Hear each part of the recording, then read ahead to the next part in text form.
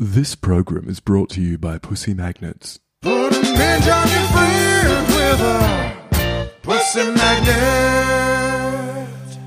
Oh, hey! Welcome, welcome, welcome, my lovely lumps. Or should I say lovely labs? I don't know, they're both good. I'm so thrilled to have you here in the Labia Lounge to yarn about all things sexuality, womanhood, holistic health, and everything in between. Your legs. Oh, cringe. I couldn't help myself. Anyway, I am your host, Freya Graff, and I am a holistic sex coach and educator and yoni mapping therapist. So basically, I make my living massaging vaginas and teaching people about sex. Yeah, pretty cool. So as you can imagine, we are going to have vag loads of real chats with real people about real shit. So buckle up, you're about to receive the sex ed that you'd never had and have a bloody good laugh while you're at it. Before we get stuck in though, I would like to respectfully acknowledge the traditional custodians of the land on which I'm recording this podcast, the Menang people. It's an absolute privilege to be living and creating dope podcast content on Noongar country, and I pay respect to their elders past, present, and emerging. Now, if y'all are ready, let's flap and do this. Oh, is there such thing as having too many vagina jokes in the one intro? Whatever. I'm leaving it in. It's my podcast. Don't panic, you're not broken. Your sex education was a piece of shit. Get your flaps out and pull up the couch. It's the Labia Lounge. Well, I've got a guest that I'm so pumped about today. I've just been feeling really just juiced up and excited and eager to get stuck into the sort of dialogue we're going to get flowing. So I've got Chloe Adriana, whose pronouns are she, her, and she goes by the Pussy Queen. So, you know, you can imagine this is going to be fun. It's a match made in heaven, if you ask me. And she is a self-love and sexuality coach and captivating facilitator. Her work empowers, liberates, and awakens vulva-bodied people into their full radiant potential. Chloe was born sexually liberated from as early as she can remember. She was making Barbie dolls have sex and experimenting with spa jets. Oh, damn. Yet, like so many, she grew up in a society where conversations around sexual-based topics were off limits. Then a life-changing trip that landed her in a Swedish tantric community led her to study to be a sex, love, and relationship coach with the Tantric Institute of Integrated Sexuality. Fuck yeah. Chloe's 10 years as a professional fairy and 5 years as a primary teacher make her magnetic, colourful, and vivacious nature all the more inviting, safe, and entertaining, which is bloody important for a sex educator, if you ask me. So Chloe believes that self-love is the answer to heal not only yourself, but the planet, and sexuality is what makes being on this planet fucking fun. Sick! So you can see why I've been really, really pumped about this interview today. And actually so crazy that you were a professional fairy, Chloe, and a primary teacher, because I don't know if you know this about me. Not many people do. I worked in a kindergarten for years and I started my own business being a fairy at kids' birthday parties. And I kind of got as far as like one or two parties. Yeah, I know. I mean, I wasn't, I guess I wasn't persistent enough. I remember doing like my first party and being just mortified. You know, the parents had invited the little girl's entire class. So there was like a bunch of grade 1 boys and then all of the younger siblings. And then the parents were just like, see you later, and just like fucked off and weren't supervising at all. And I was trying to like manage this massive group of mixed ages, mixed genders, and like try not to put my kindergarten teaching voice on to, you know, like do the whole behavioral management thing while I'm also trying to perform and be like this kind of engaging, mystical, magical fairy persona. It was a fucking nightmare. Anyway, I learned a lot and then I didn't do any more. Wow, that was the universe just saying, look, you're kind of getting close, Freya, but you need to just like change directions a little bit. Yeah, totally. I had every intention to kind of like, take notes from that and then tackle it, better the next time and persevere. But I don't know. I often start businesses or have these ideas and I did so much preparation and I really committed to it. And then after that first one, I was like, ooh, that was pretty disheartening, but that's okay. It's growth. But then I kind of got sidetracked making homemade lube and doing other things. And it just sort of never really came back around. So my career as a fairy was very short-lived. But if you want to go deep into my past super embarrassing history of being a fairy, I made like 4 songs, fairy songs, and my friend who's a recording artist like recorded the music, and that I sung and like wrote all these lyrics that I actually performed at the party. Like I had this whole narrative and it was like a musical thing, and oh my God, it's so funny when I look back on it, and that shit's on YouTube. So wow, I fucking know what I'm getting up to after this very interview. And can I just say that, like, if we both ever wanted to make a debut again, I think why not? Like, sex education fairies, I can't really see a better secondary business plan, like a spin-off. Totally. Oh my God. Yeah. My angle at the time was like eco fairy, eco warrior. I was like, all my songs were about like taking care of the environment and recycling and like planting seeds. But yeah, I can see like a slightly older age group that we could market ourselves to, and yeah, be sex educating fairies. Cool. I'll keep it on the list. Yeah, so anyway, it's on the list. Welcome.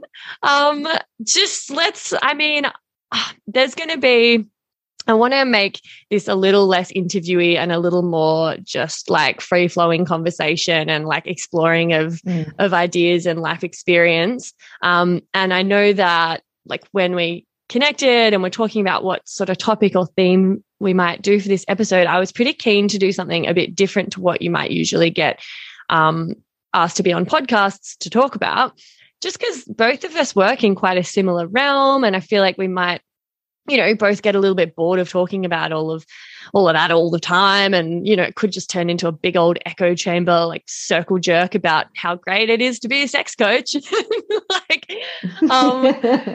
So since there's quite a lot of overlap there, I thought it could be cool to discuss something other than our work as sex coaches and dive into something a little bit, a bit closer to home, a bit more personal and vulnerable, and that I hope a lot of people out there will find really relatable.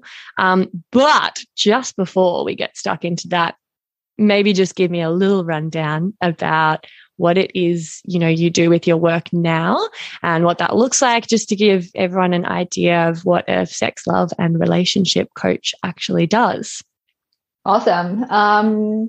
So what I do is, it took a while I'm not sure about you, but it takes fucking ages to define what the hell do you do? You're just like doing it. And finally I sat down with some friends and I was like, all right, help me define what it is that I do. And I really see that my work is a direct split between one-on-one coaching and like facilitating bigger groups usually. Having been a primary school teacher, that's something that hasn't gone away, this like educative space holding part of me. So to speak into that piece first, I run circles every month. A circle being more traditionally known as a women's circle, though I work with a lot of non-binary people. So just a circle, a space to step into and fuck off the regular narrative of society and just drop into like heart space, juicy, connected space. And I do those live in Melbourne. And I also run an event called Enlightenment in the Bedroom, which is run all over Australia. And it's pretty much like a multi-speaker TEDx vibes of paying for your ticket and going and listening to professionals talk about how to get off in the bedroom better than you have been doing so, which is really fun. Nice. And I recently, I would love to have you on my stage when you come back to Melbourne sometime. Yeah. And yeah, and I run the Pussy Queen Academy, which is a school I just launched. That's first course is self-pleasure art. So I've had my first group of fucking wonderful beings just come and meet every week to learn about how to pleasure themselves more presently and juicily and yummily, and that has been awesome.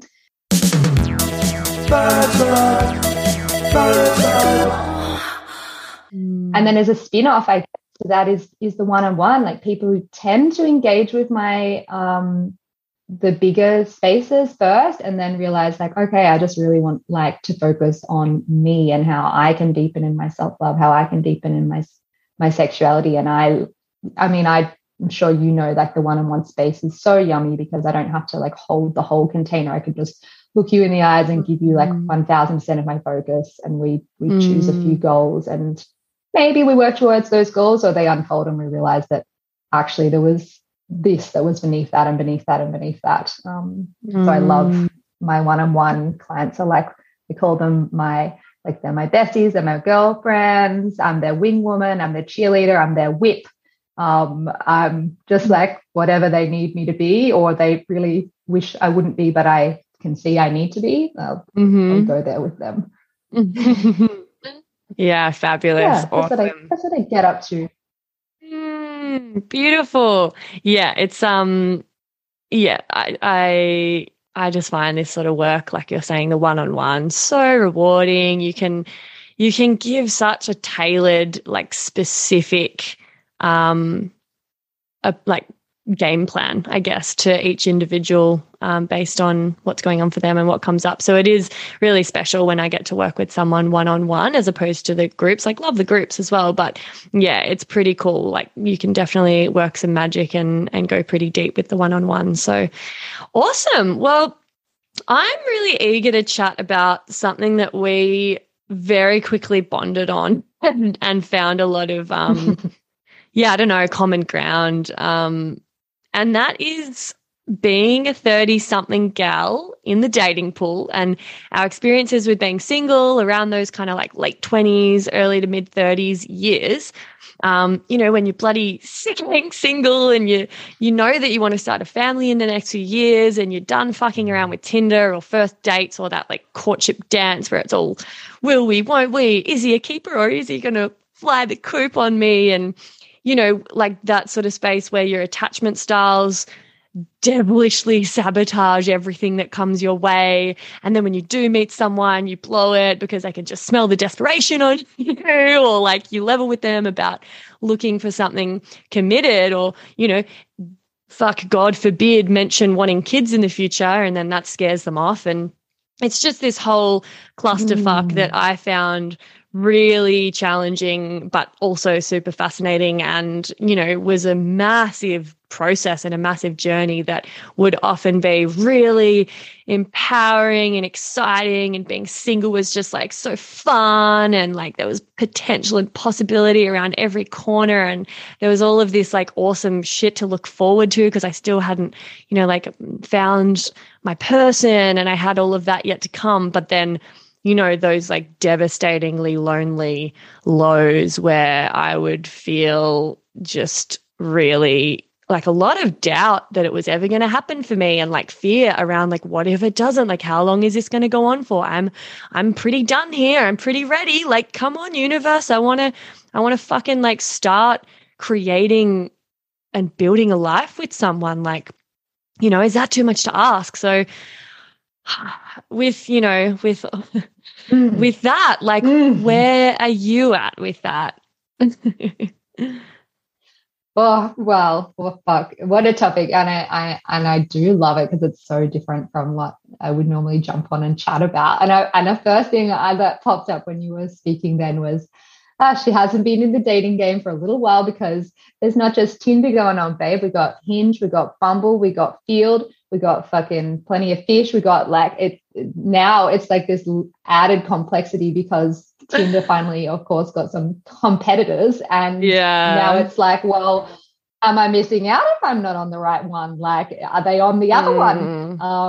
Yeah, so that's that was the first little thing that popped up. And yeah, I mean, I had the Bumble thing Mm. going on. I was like on Tinder and Bumble at the same time at one point, but the rest of the ones you mentioned, yeah, I guess I've lost touch.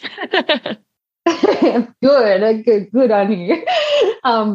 No, being single is very much, I am a single being at this present time and have been since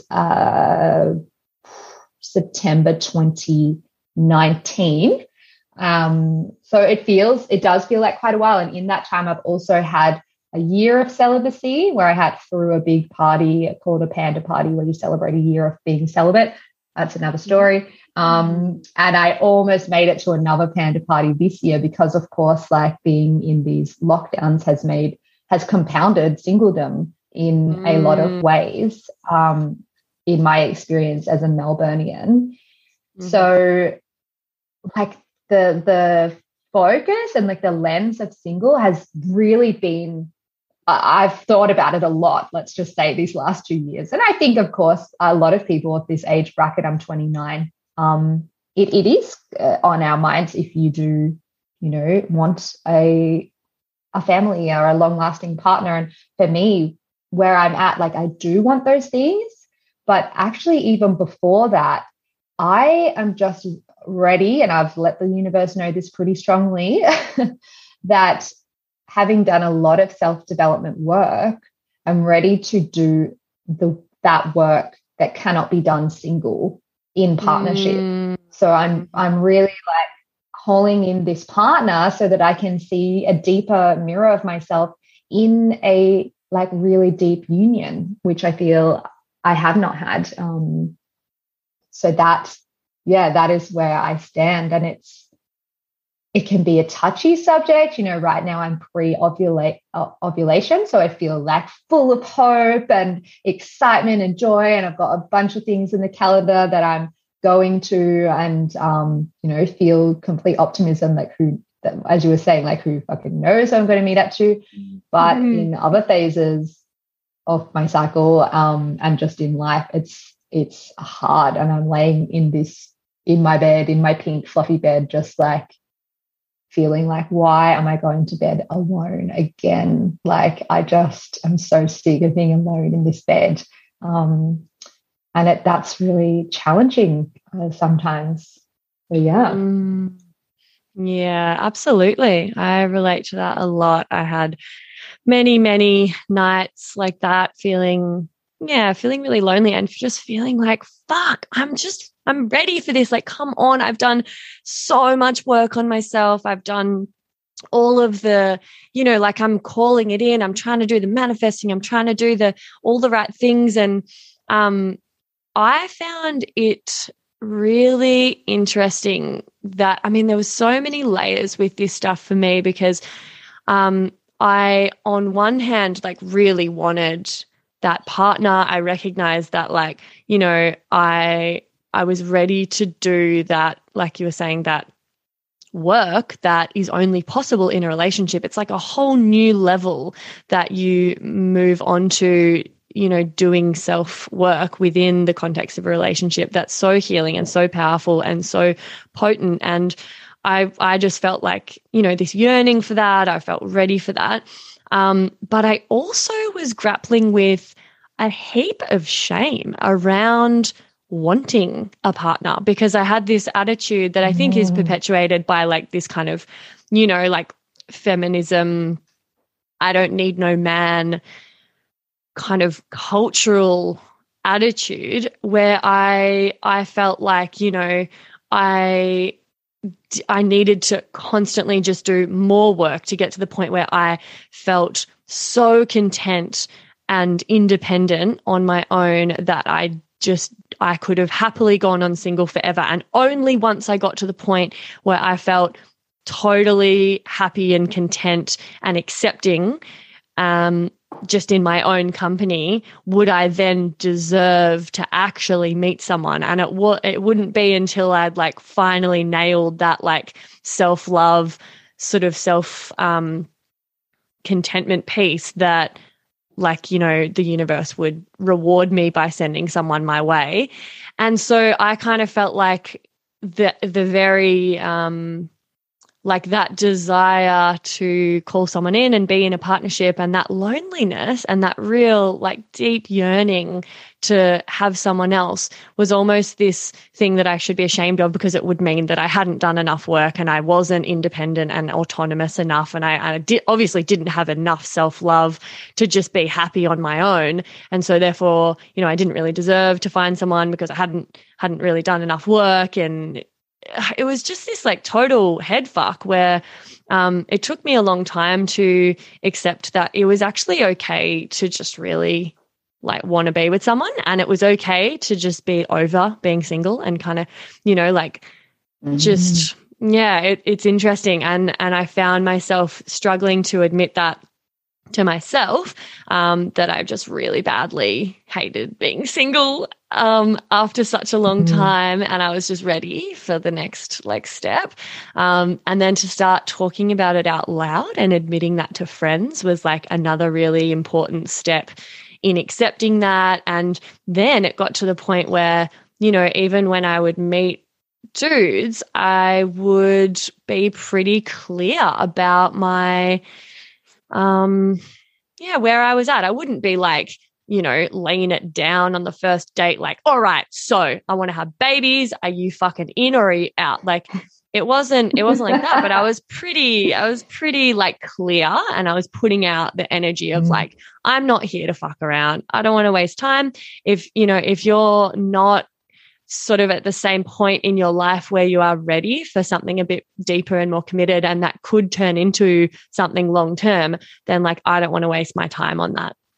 So that was, really, you know, important for me to just accept, you know, where I was in all of that, and that it didn't make me any less of a feminist or any less independent. Like I was just ready. And and it's okay to really want someone, because it does get lonely, and you do have like so much more like growth and, I don't know, like potential that you can then explore once you are in a relationship. And that's something to, you know, be excited for and look forward to. And it's okay to want that. So like, does that resonate with you? Yeah, fuck yeah. There's so many layers. Like, I actually just wish I'd just taken some notes to respond. But yeah, the shame piece, like that is something I've really had to overcome. And in fact, I would say I overcame it only the last like 16 months or something or so. Like leaning into this, I want a relationship. Like that's the truth within, but not daring to like admit that to myself, like in the, you know, in reality, let alone to the other people that I came into contact with. And as I've gone like into this work, I see it as many things. It's like the feminist piece, like this hyper independence, which I do not agree with. I feel it's also a very cultural piece around like within Australia. Sometimes I feel, having spent a lot of time living in Europe, I actually find many cultures and people I would interact with are very much a lot more open to the fact that relationships, you know, can just happen at any time. I find that Australia sometimes can have a very strong, like, single is cool, like commitment is lame, kind of vibe going on sometimes. And I also, having gone like deeper under that, I feel that it has a lot to do with the favorism, is that a word? Like favoring the attachment style of avoidance. I feel that society looks at, let's say, females, like a woman who is very like, they don't need you. They don't need anyone. They're very like happy on their own. And that kind of, I feel in movies, pop culture, gets like idolized as, oh, like how cool, love that kind of woman. Whereas an anxious attachment is someone that's just like, as I do have like quite intense anxious attachment, that's like society kind of puts them in this like needy, too much box. So I felt that by also admitting I wanted a relationship was like admitting to my anxiety and like maybe letting people feel that I couldn't do it on my own, and that's why I need it. So to overcome that and go, no, I just want a relationship because I'm a deeply connective person who has like so much love to give and to share, and I want to do that, you know, in union, and I actually fucking honor that aspect of myself, and it's beautiful to like admit it to myself and then to admit it to, you know, my Hinge bio to write like, you know, what are you looking for? A relationship. Like to actually just say it was such a massive step for me. And it's such a relief because as you said, it's like I'm so sick of wasting my time. Like my time is so sacred. I really don't desire to waste my time with someone who hasn't or doesn't, you know, if they don't want to be in a relationship, great, if that's their truth. But with someone who isn't like able to even see like the potentiality of that.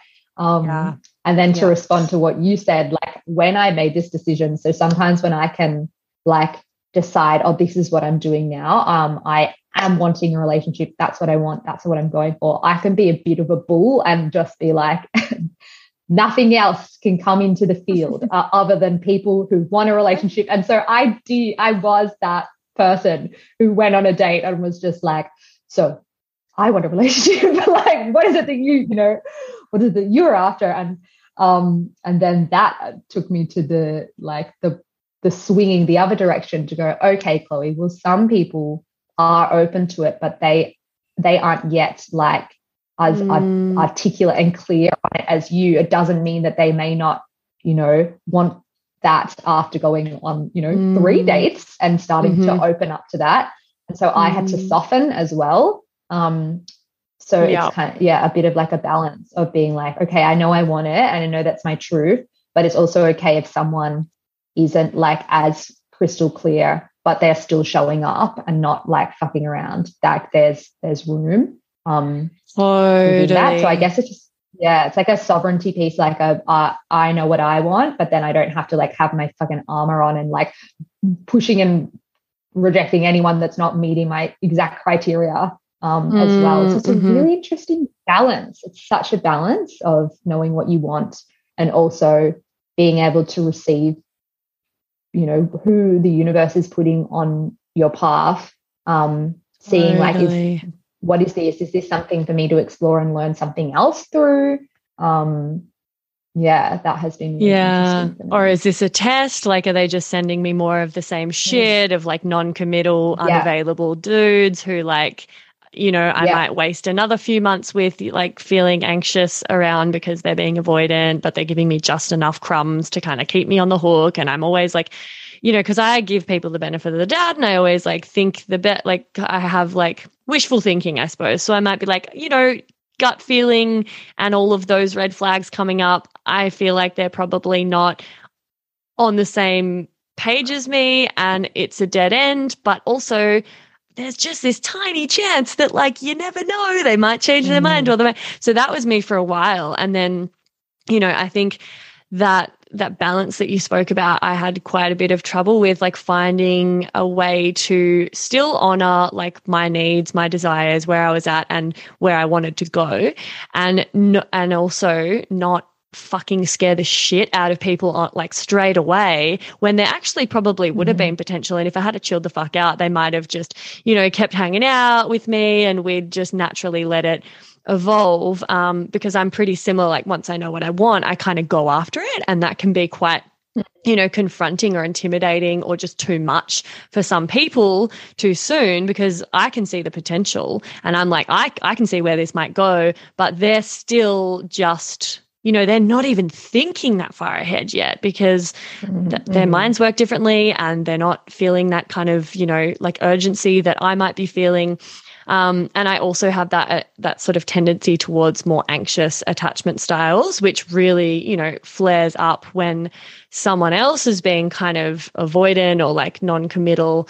And it almost becomes like a bit like this addictive thing where you need that validation, or you want them even more because you kind of know that you can't have them and they're being a bit avoidant. So it gives you this scarcity mindset where you're like, oh my God, I want it, especially now. And it will make me feel, you know, like a real sense of like achievement, or like, oh, yay, thank God, if they do kind of come to the party when they have been a little bit avoidant. It kind of puts, it's pretty fucked. It sucks. But you know, I want to like talk about how, because you want to be honest and open about where you're at. You want to be clear. You want to weed out the people that aren't going to be meeting you where you need to be met.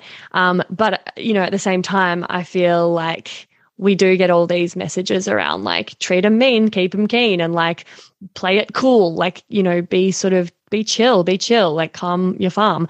And my housemates, when I was like kind of in that, you know, on that dating treadmill, would often say to me, like, you need to like keep your cards closer to your chest. Don't like lay it all out on the table straight away. Like it's too much.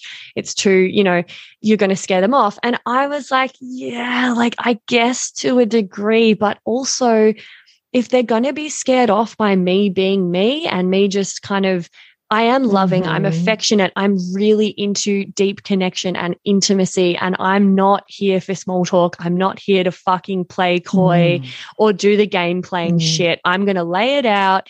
I'm not going to be aggressive about it, but I'm going to be like clear. And, you know, I don't really want to, you know, I'm not interested in the dudes who are going to be put off by that, because they're obviously not my people and they're not, you know, the ones for me. So I was like grappling with, you know, hearing that from housemates and like other messaging, like be cool.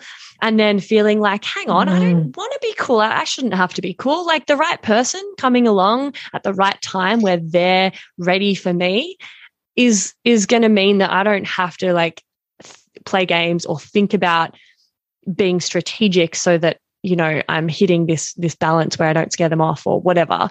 It was like this constant thing that I was thinking about and trying to navigate, because, you do. I got really, graspy. I was kind of grasping for this thing and trying to make it happen. And I was like, so getting almost into like desperate, like, oh my God, fuck, like, what if this just isn't going to happen? Like especially because like lockdown was happening. I met my now partner like in between the first two lockdowns in Melbourne. Or like I knew him before, but we kind of got together then. And so that first lockdown, I was just really starting to like almost panic. It's like, oh my God. And like, you know, you were sort of saying like, there's no shame. I thrive in relationships. I feel like I'm the best version of myself in a relationship. And yeah, I'm great single. I have a great time. It's all good. It's fun. I've got enough, you know, I've done enough self-work and I've got enough self-love and confidence to hold my own. But like, it doesn't mean I'm not even more kick-ass in a relationship, and that's not where I like thrive the most. So yeah, it was kind of like I'm holding out to like really start my life and like go to the next level of my evolution once I was in that relationship. Yeah. What you've just said like really touches on something for me that's been like also a recent learning. I find it really interesting, like being in this work and working with like women and beings of the same age as us, and so often like navigating the same stuff and like learning alongside each other but holding that space. I love that. Just like, I'm with you, girl. I'm dating too, like to my clients. And yeah, something that I recently had a really big opening of like perspective around, you know, a course I did with Dane Thomas on like pretty much on magic and manifesting and such. We were talking about manifesting and then talking about, want the thing and then let go of wanting the thing. Mm-hmm. And I said to him, okay, this is something that drives me fucking crazy because I want a partner. How am I supposed to want the partner and say I want, do the sigil, do all the magic of wanting the partner and then let go of wanting the partner? I was like, I can't let it go. I want it. How can I let it go if I want it? And then what he said was, I believe, and it's obviously now a secondhand quote, was that it's in the Buddhist teachings that he's gone quite deep into. When you want something, you can be coming at the angle of wanting it from like clinging and craving, or you can be coming at it from love and trust. And for me, I was just like, oh my God, like mind blown, because what I can do, which I believe is born from my anxiety and my abandonment wound, is I can want the thing, and then underneath the wanting of the partner is this really deep anxiety that I actually, it might not happen. So I'm clinging and I'm craving it, like with this desperation, which is the word like that you used, of like, oh God, like I really, I just want it, please. And what I needed to shift into is like wanting it from this pure place of like, I know it's going to happen and I fiercely want it and I stand in my wanting and I trust that it is going to happen. And that made a really radical shift in my body for me. And that's not to say like every now and again I'm like, I fucking want it, like full desperate, like just having a meltdown, and that's fine. Like that's all good. Like I'll just hold myself in that and go see my psych and like just like have a cry, but then coming back to like, okay, like it's okay. Like it is going to happen. I know it is. Like I am fully worthy and I trust, and I'm going to keep putting myself out there, because it's not going to happen by me sitting in my bedroom and like, like just sitting on the bed and crossing my legs and singing for it. I have to also go to parties, like go to events and like, balance that desire, match people and then actually write to them. These kind of like little nuances that are actually important in it happening.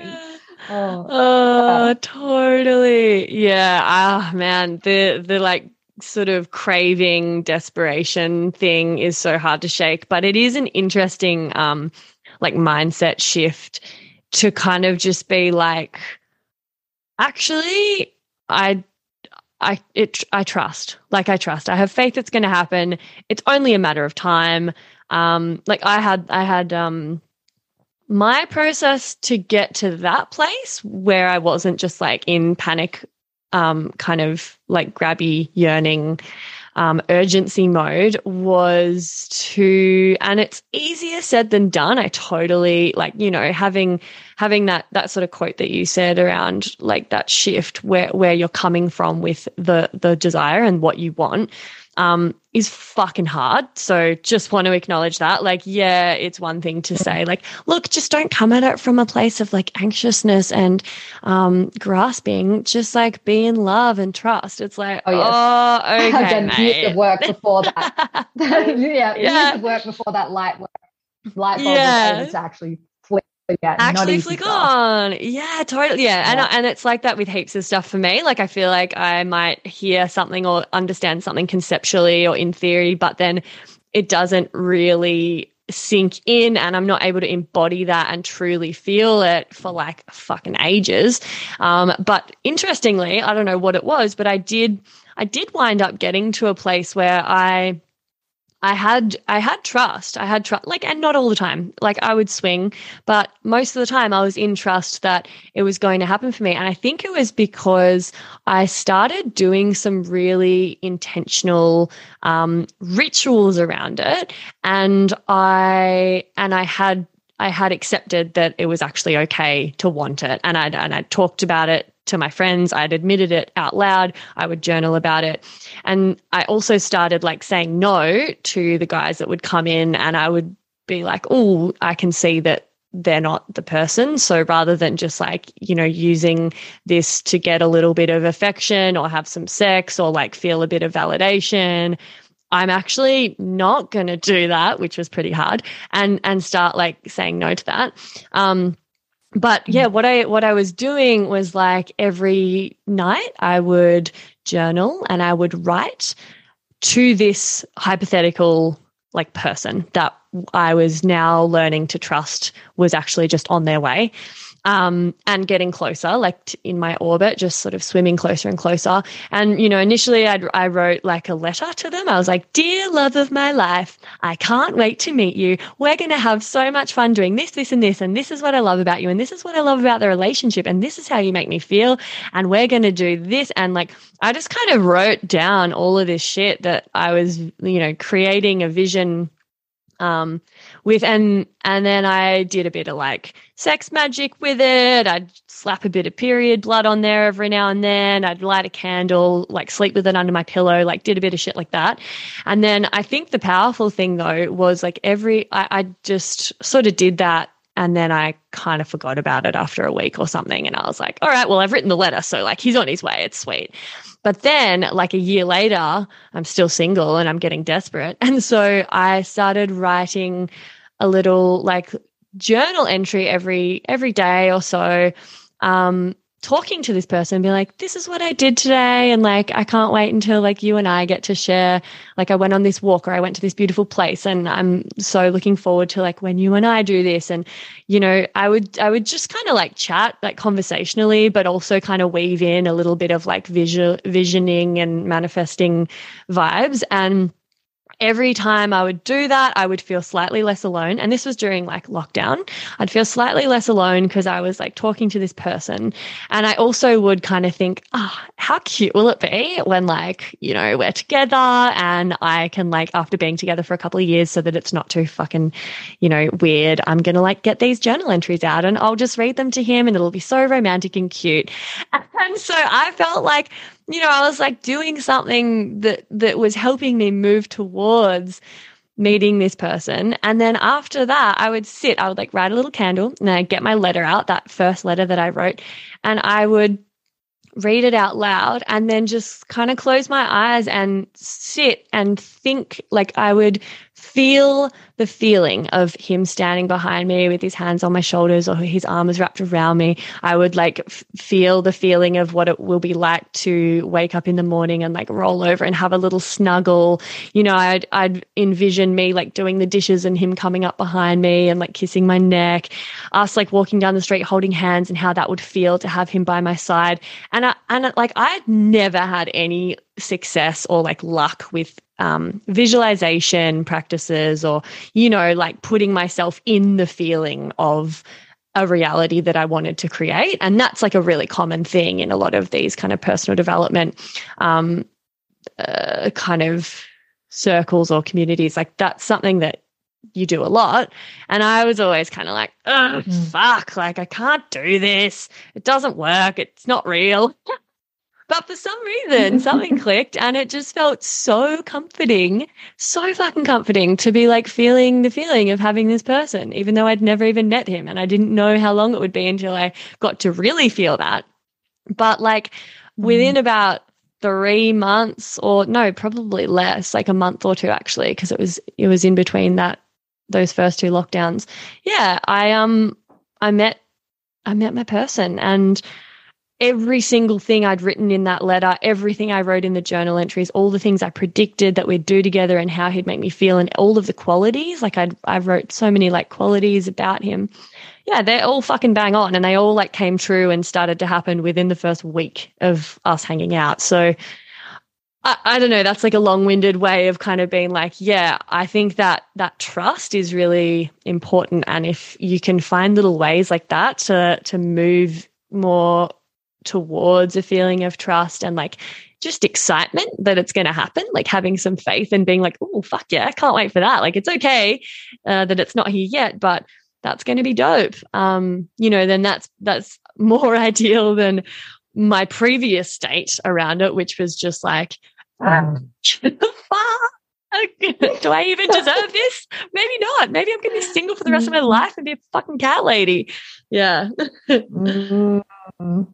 Oh, such a fucking beautiful story. And it like, I noticed when you share it, it's like this mixture of like so much joy and excitement and like, yeah, excitement for you both and for the like, oh yes, evidence that it works, and like for my little wank back of how to manifest and how to make it come true. And then there's also this like heart, like, oh gosh, like why isn't it me yet? Like that comes through for me sometimes. And that's like such a, also beautiful, because I can just imagine like other like singlies, it's like that's also okay to hold and just be like, that just is the level of love like that is that you're calling in when there's like, it's not pain, it's just like a field that wants to be matched on such like beautiful soul level. And so so I love that you just embody and have called that in for yourself and get to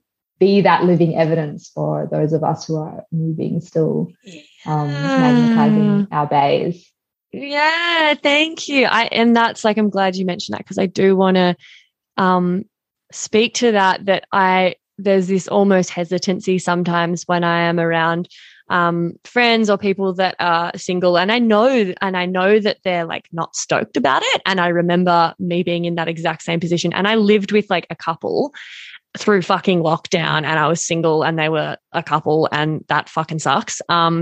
So I'm really aware that I don't want to be like rubbing it in. I don't want to be, because I got a little bit, every now and then I get a little bit resentful, a little bit like, oh man, like fuck you guys. Why, and so really I want to share my story and like come at it from a place of like, hey, this is coming for you. This is what's possible. I want to be an expander. Like Lacey Phillips talks about expanders and having them in your life where they are actually like showing you what's possible, showing your subconscious what's possible, like so that you can have healthy relationships, for example, like role model to you. And that was another thing that I did, was like, I recognized I didn't have any healthy relationships in my life, like being modeled to me. My parents had split up when I was young. All of my relatives, except for one auntie and uncle, and like basically, everyone in my life, anyone older, they were all divorced. They weren't in healthy relationships. If they were in a relationship, it was like pretty toxic.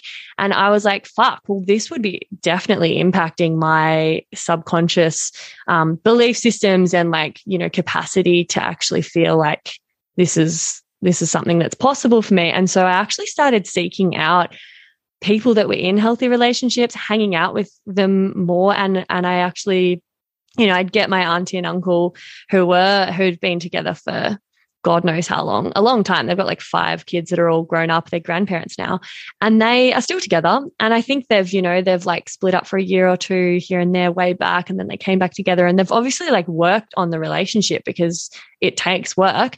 And I was just like getting so curious and stuck into questioning them about their relationship and about how they started dating and like where their mindsets were at with it all. And like, I just got really, I just started like talking to people and asking them questions and using that as like, something that expanded my views on what was possible, so that I could almost like prepare the soil within me to like be more fertile for something that healthy and stuff to come in. So I like that you said it.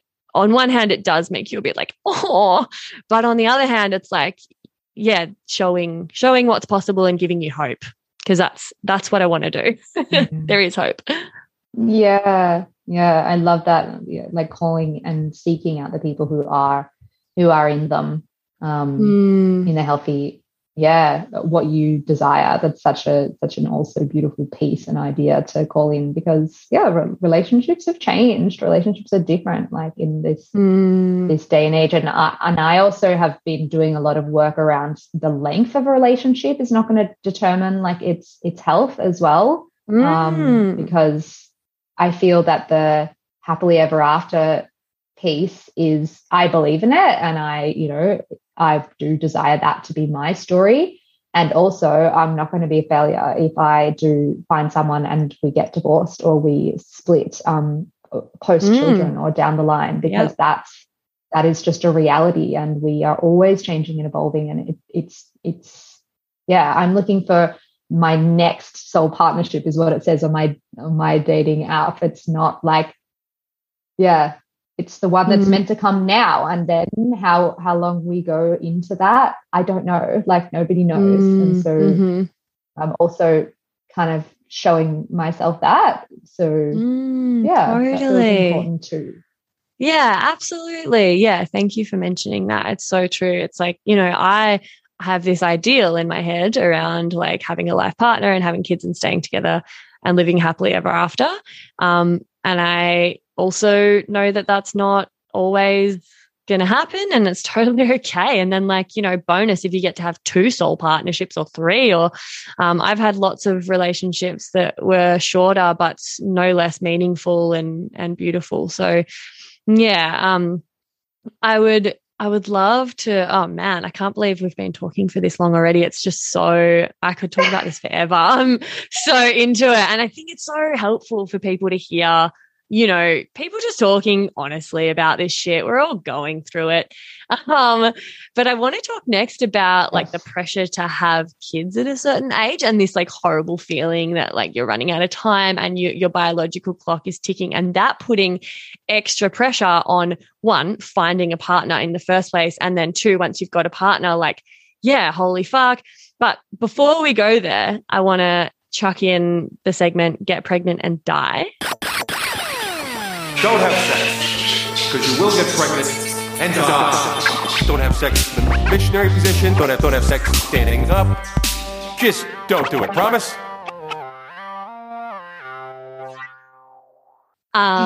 So where has your sex education failed you? That's what this segment's all about. It's just like, it doesn't even have to be your sex education in school necessarily, but just any kind of education or values or beliefs you received growing up around sex. Like, where was that lacking, or what would you have liked to learn more about?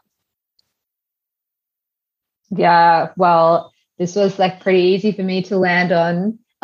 Self-pleasure, like learning how to fucking touch your own pussy has been like definitely such a fucking lack. That's why I've created a fucking school on how to do it. Because like I just really think that there are so many ways and techniques and styles and ways that you can touch your pussy so that you get to actually not only gift yourself the joy of pleasure, but also be fully in tune with your own pussy, so that when you start having sex with other people, you know how to tell them to interact with your pussy, rather than I feel like it goes the other way around. So many of us learn what we like through the other showing us. And I just find that really disempowering. Like, why should we not understand the mechanics of our own body first and foremost?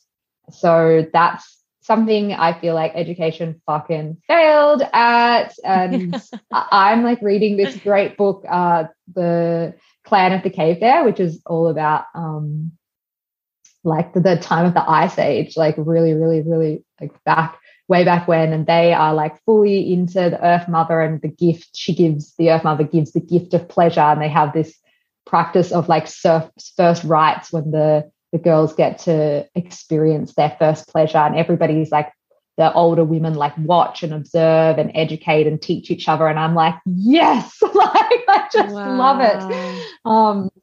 So I feel that that's something that I just wish we were shown a video of, like given some how-tos.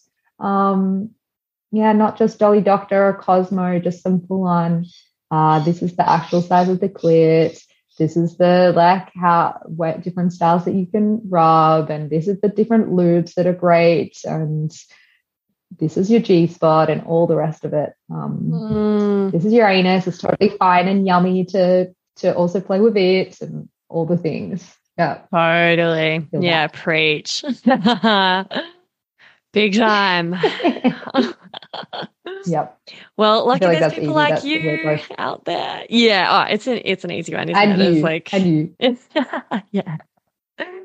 All right. Well, let's chat about this whole fucking biological clock issue, because I think it's like, yeah, well, society just makes you feel like your ovaries are literally shriveling up into fucking sultanas and that your eggs are too old, and it's programming us to have all these limiting beliefs and like this sense of urgency around having children, like as soon as you hit 35 or so.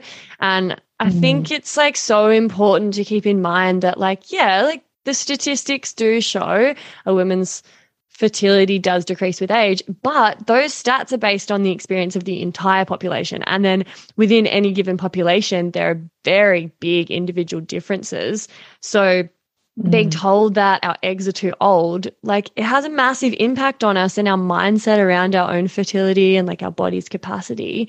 And that's so unhelpful when actually like, you know, if you're like, there's a big difference between your chronological age, like how many years you are old, and your biological age, which is like the age of your tissues. And actually, if you're healthy and you look after yourself, then that's going to work in your favor regardless of how old you are in years. And you could be like really fertile for ages after, you know, you're kind of programmed to believe. And there's like cultures around the world where women they're like routinely having babies in their 50s and sometimes even 60s. And, you know, like perhaps that's because they haven't been told by society that their eggs are too old. And so, yeah, like I kind of want to like chat about that a little bit. And do you feel that pressure around like, fuck, I need to find someone soon? Because I mean, where I was at, I was like, well, really want to have a family. I've always known I want to have a family and be a mum. I don't want to be, I always hear people saying, oh, I don't want to be like an old mum. I don't want to be an old mum. And I was kind of like, well, I want to meet someone and be with them for a few years before we have kids. So we get to actually like be together as a couple and like make sure they're the right person and like have a relationship for quite a few years before I have children. But then if I'm doing the math, you know, I'm 30, I probably need to meet them fucking yesterday so that I can have kids before I'm like 35 or so. And yeah, like what's your kind of situation? How do you feel about all of that? Yeah, when you spoke into that, like I need to meet them yesterday, that made me absolutely laugh because yeah, there is such a pressure. And I do feel like if you're looking for it, it's slowly starting to change. And that like you're saying, like there's so much evidence that it's not true that you have to like just, I think we talked about earlier, like go and collect data of that not being true. You know, go and follow older mums like on Instagram and whatever. And go and just like fucking construct that narrative because it's just so stressful. And stress doesn't help anything when whether it's looking for a partner or our actual inner healthy body state.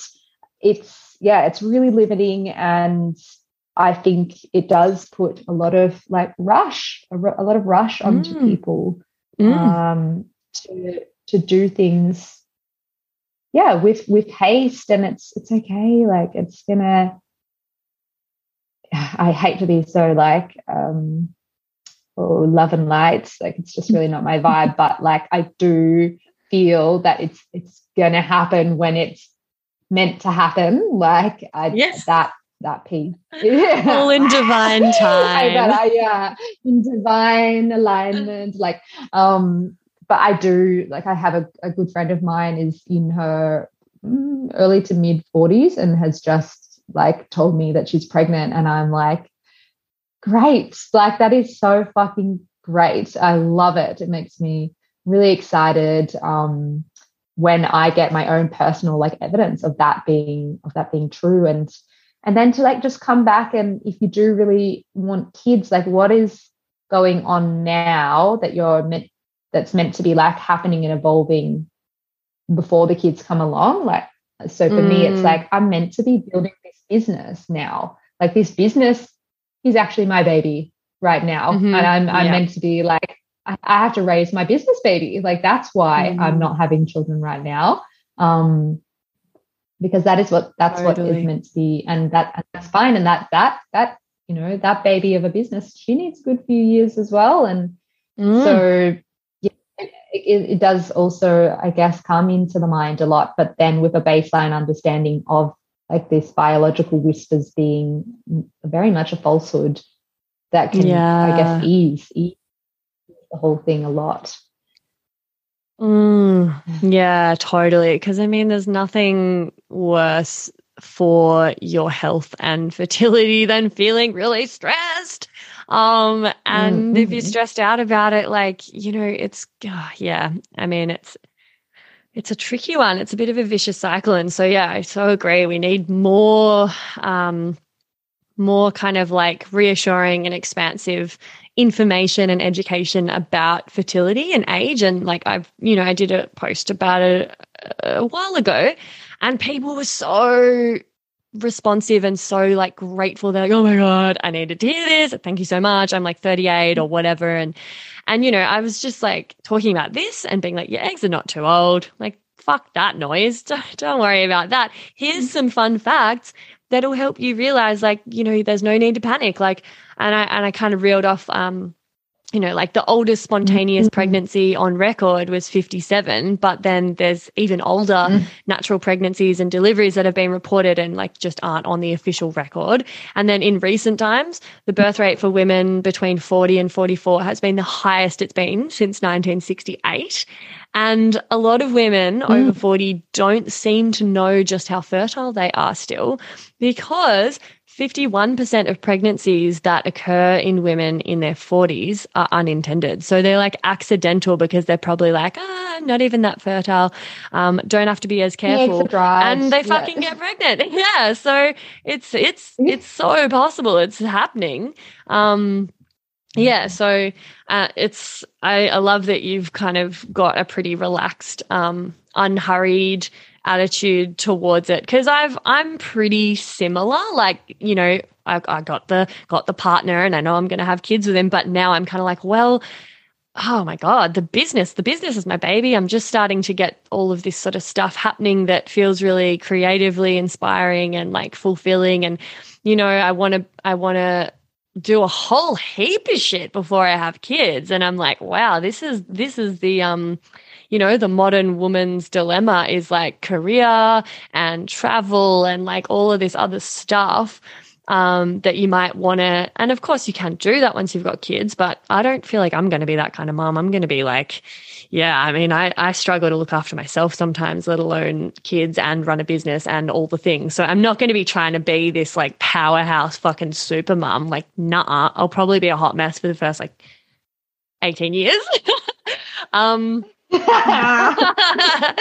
But yeah, I'm in a similar boat where I'm like, well, I need to focus on me and the relationship and building my business and, you know, getting financially fucking secure, because I don't want to bring kids into the world, you know, especially this crazy world right now, when I don't have a secure kind of reliable financial foundation. You know, being self-employed and working in the sexuality industry is pretty up and down at this point, for me. But yeah, it's yeah, for lots of us.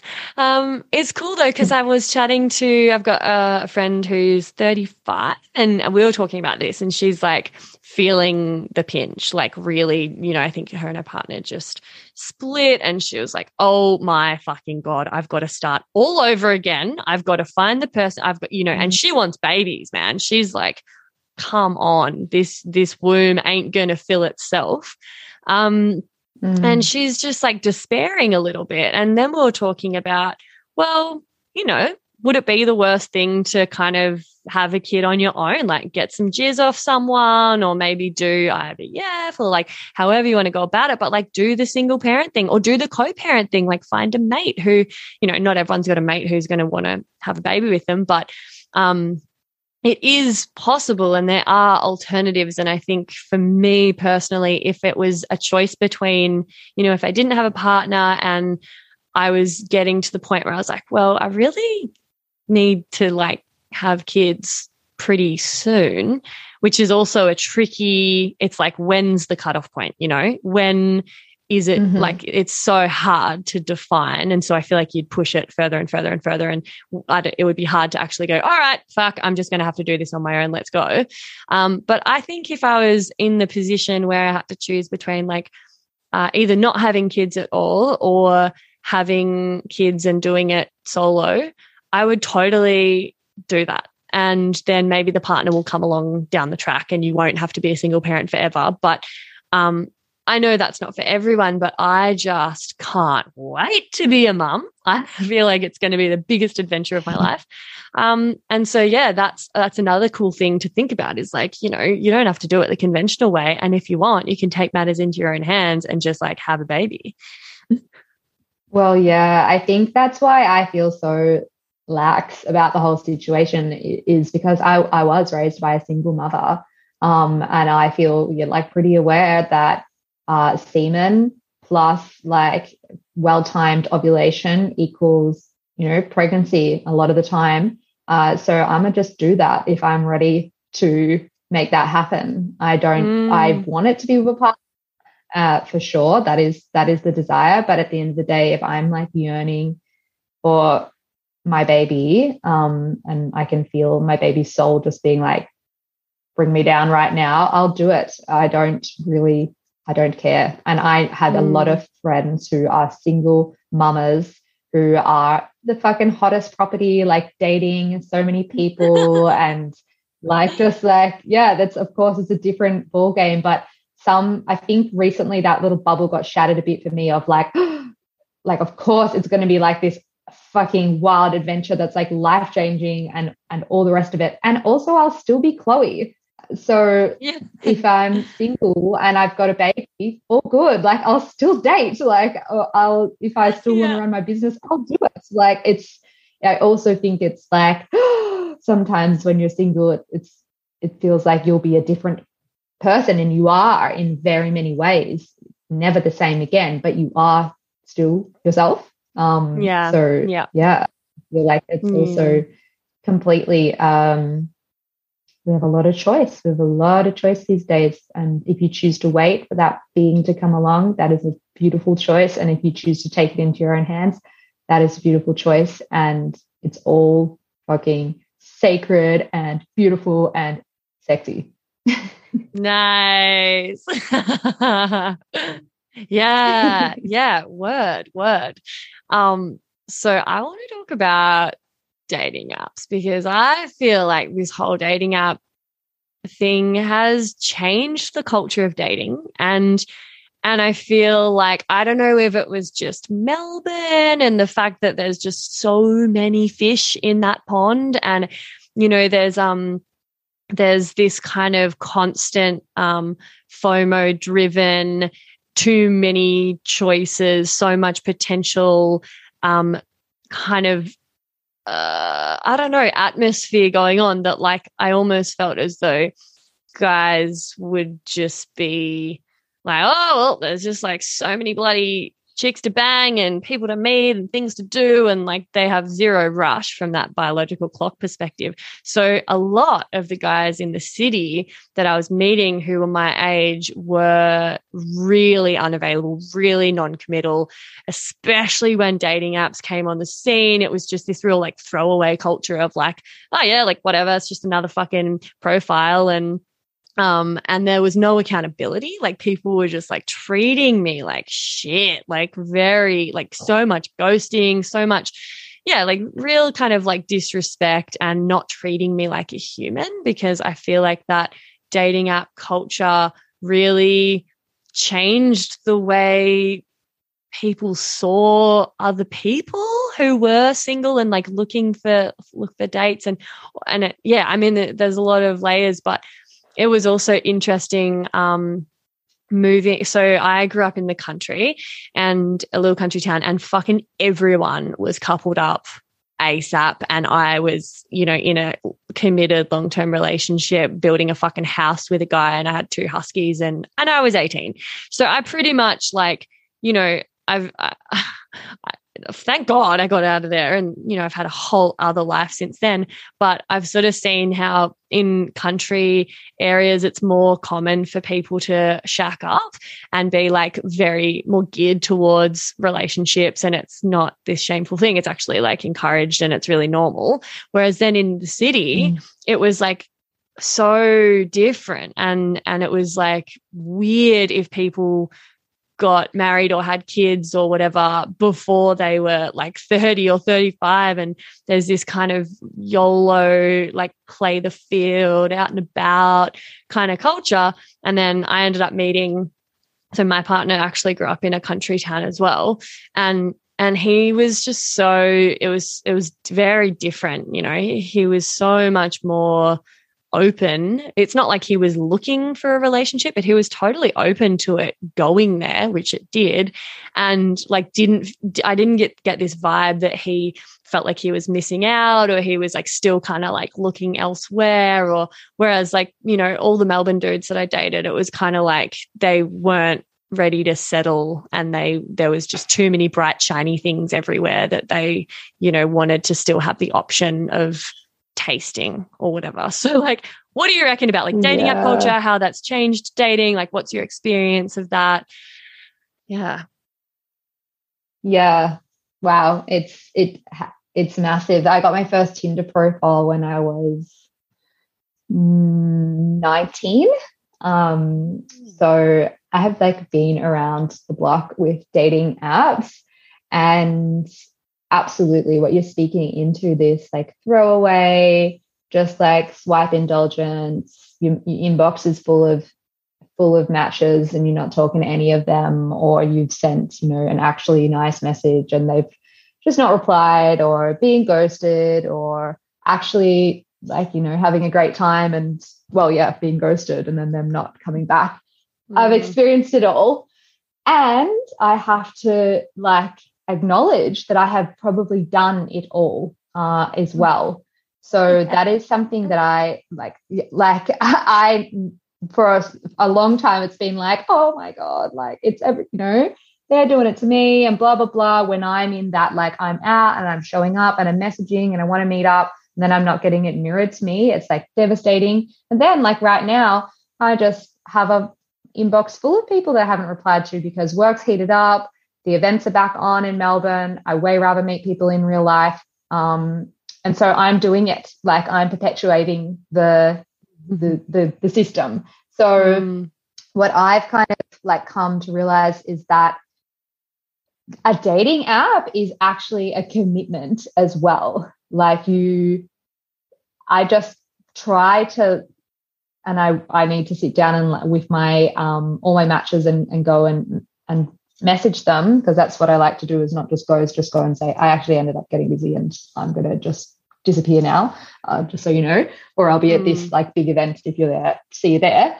But rather than that, what I much rather is when I like have really strong intentions around like why I'm getting on the dating app, like how many like sometimes amounts of time I'm allowed to swipe for of an evening, or how many times like a week before, so that the inbox doesn't just get full and I become overwhelmed and it's too much.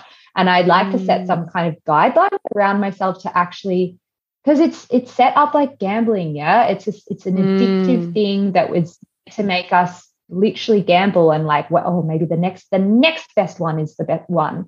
So I kind of just try to work, okay, like it's algorithming me. How the fuck can I like algorithm myself so that I, you know, drop into it? And right now what's become clear is now is not a good time for me to be on a dating app, because it is literally insane down here, because it's already a crazy time of year.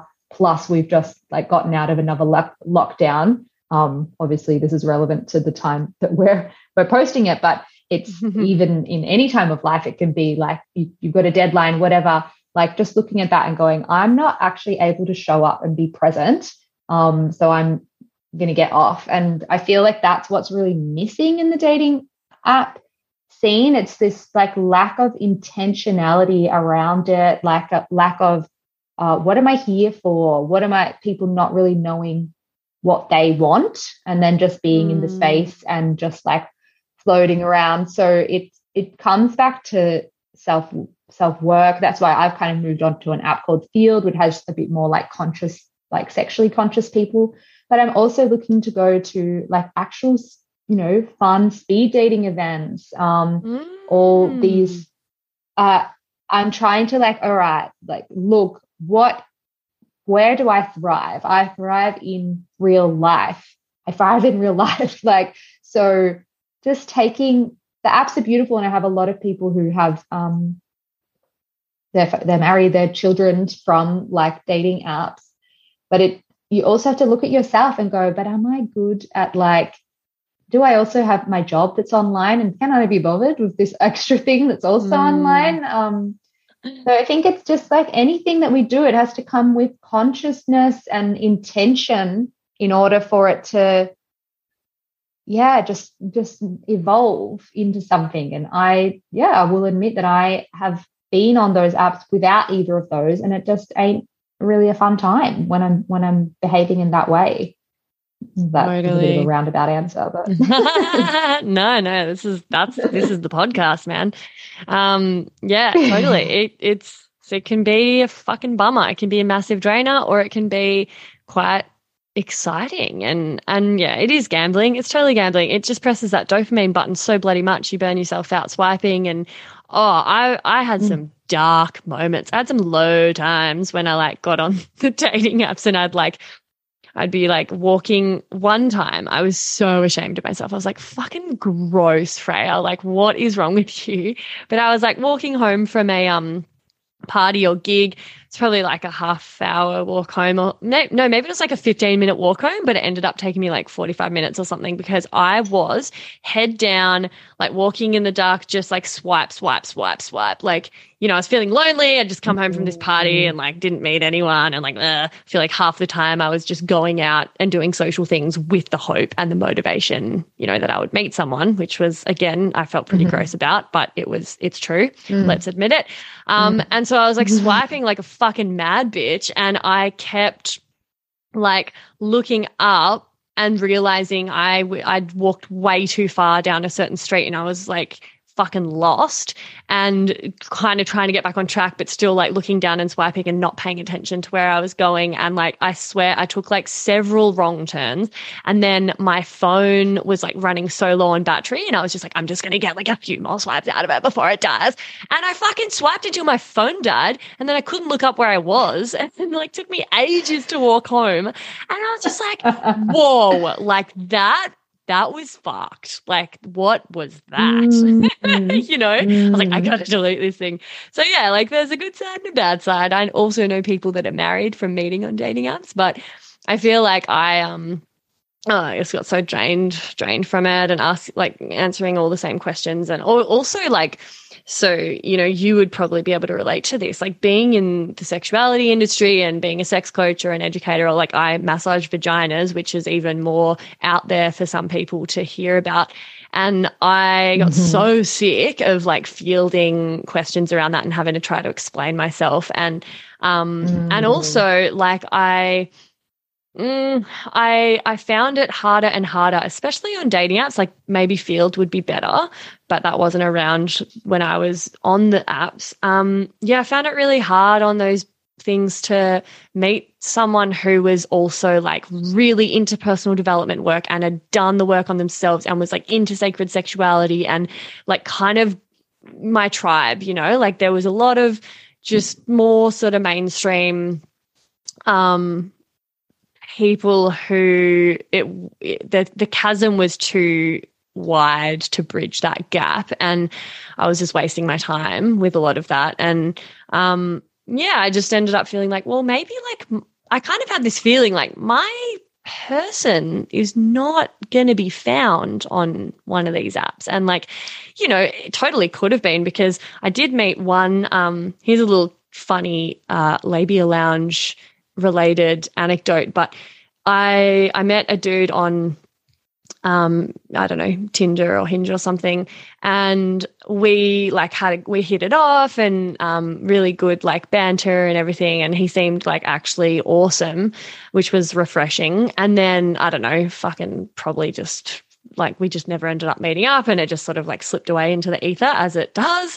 No accountability. And and then I ended up like meeting him at a party ages later, realizing he was like mates with a bunch of my mates. You probably know him actually, Simon Gillett. I don't know if you know like the Palace crew. Hey, Simon. yeah, it's fine. I'm gonna have to go and look him up. I'm gonna have to look him up. I mean, you've probably met him at one of those parties. But anyway, he's a ledge, and we were just like friends from that moment on. And he was like, "You're literally the only cool person I ever met on a dating app," and like.